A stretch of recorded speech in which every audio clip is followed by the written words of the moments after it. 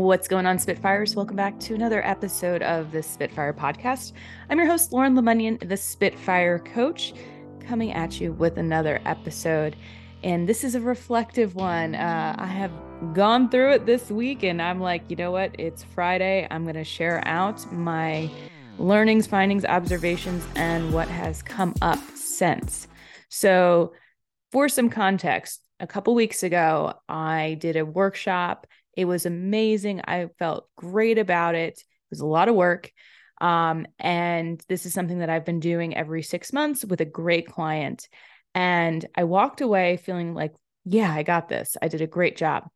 And then this week, I got feedback. And I teach classes on feedback. I teach workshops and I train people on how to give and receive feedback. And I will tell you, I was reeling from this. Now, most of the feedback was amazing. In fact, I've gotten multiple referrals and new business from it. But there were a couple stingers in there that made me take a pause. And I took it personally, which happens a lot. And the more that I've talked to other coaches and clients about this topic, the more it has made more sense. So when we have something that we are passionate about, that we love, that is a part of us, our identity. For me, it's coaching, it's teaching, it's tapping into helping people access new mindsets. When there is a critical piece of it, it's like literally saying that something's wrong with your child, or that you've got an ugly kid or an ugly house, or, I don't even care if it's an ugly house, but it feels like a piece of you just got spat on, got stomped on, that it was like, now you're not worthy. And I know better than this. I know to step back, to be objective. But what was missing was my self-care. I had just finished a road trip that took 10 and a half hours. I was just back into the office after a 4-day weekend of kind of being off of my routine. I wasn't feeling 100%. And by not being in that great mindset, I took those words as you're not good enough. And then I went into the fear spiral of you're going to get fired. They don't want to work with you anymore. Everyone hates you. Your business is over. You see how it goes. Now, none of that is true. I'm still continuing to work with this client. I've gotten business from it. I continue to work and build and grow my business. But those words hit hard. And so I sat with it. And I had a little cry over actual bread. No joke. Later that evening, I bought my fiance some bread, and it was not the bread he wanted. And I'm like, I don't know how to do anything. I can't even buy you the right bread. And this is what we do. We end up creating a new target rather than actually making it about what it was. So had my little cry, acknowledged that I felt rattled. And really, it's because I've been growing so much and expanding and working with new clients that I've been going really fast, and I haven't been doing the work on reflecting and taking stock and rebuilding the foundation and the systems and processes, which we're doing now. And so once I had that recognition, I went and worked the process, which is to go inward and ask yourself, how do I up level from this experience? What is this experience trying to get me to pay attention to? What is it highlighting? And I ended up having a great conversation with the client. And really what it was calling for was more structure, more intentional time and timing, more key learning objectives, because people needed to feel like it was connecting the dots.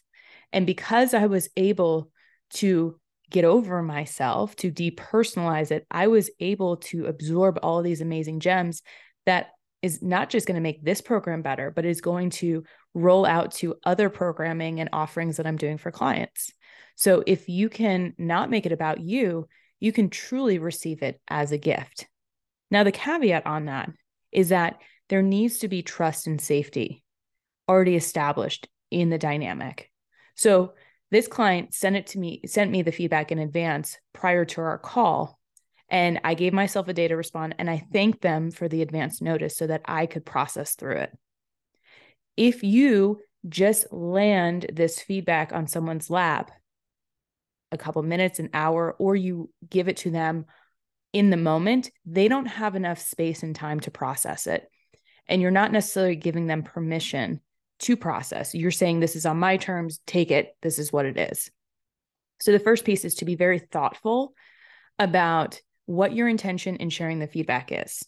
Is it to criticize? Is it to improve? Is it to brainstorm? Is it to share out? Is it to question and ponder?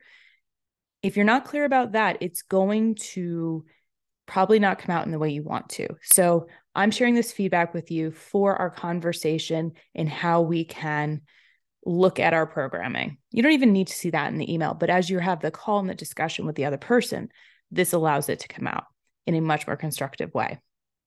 And if you come at it from questions of what are we looking to accomplish with this, and hearing this feedback, how does that guide us towards that outcome? Now, if the feedback doesn't guide you to the outcome that you mutually are creating, that person may just have been having a bad day, which absolutely exists. And some people have a very critical eye.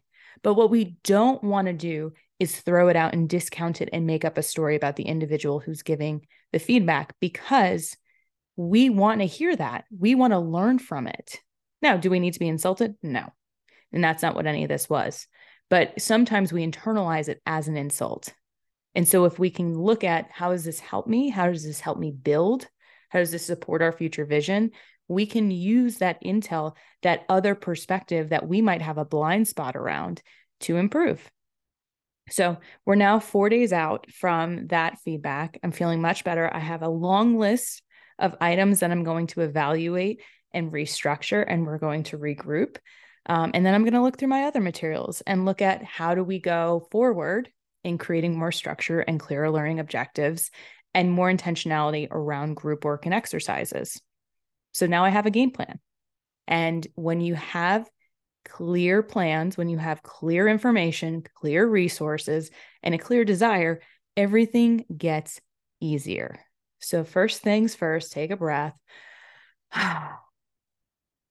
And just acknowledge that you're human having a human experience. No one is perfect in this thing called life. No one has the perfect program, the perfect product, the perfect service. So the more space that we can open up to learn, to reflect, to grow, to listen actively, to hear what people are saying, it allows us to create even better offerings. So I hope this was helpful. I hope you have learned from my journey of self-reflection and the ups and downs of entrepreneurship. And I hope that you can apply this and really take the gift of feedback and use it going forward. Y'all keep being awesome.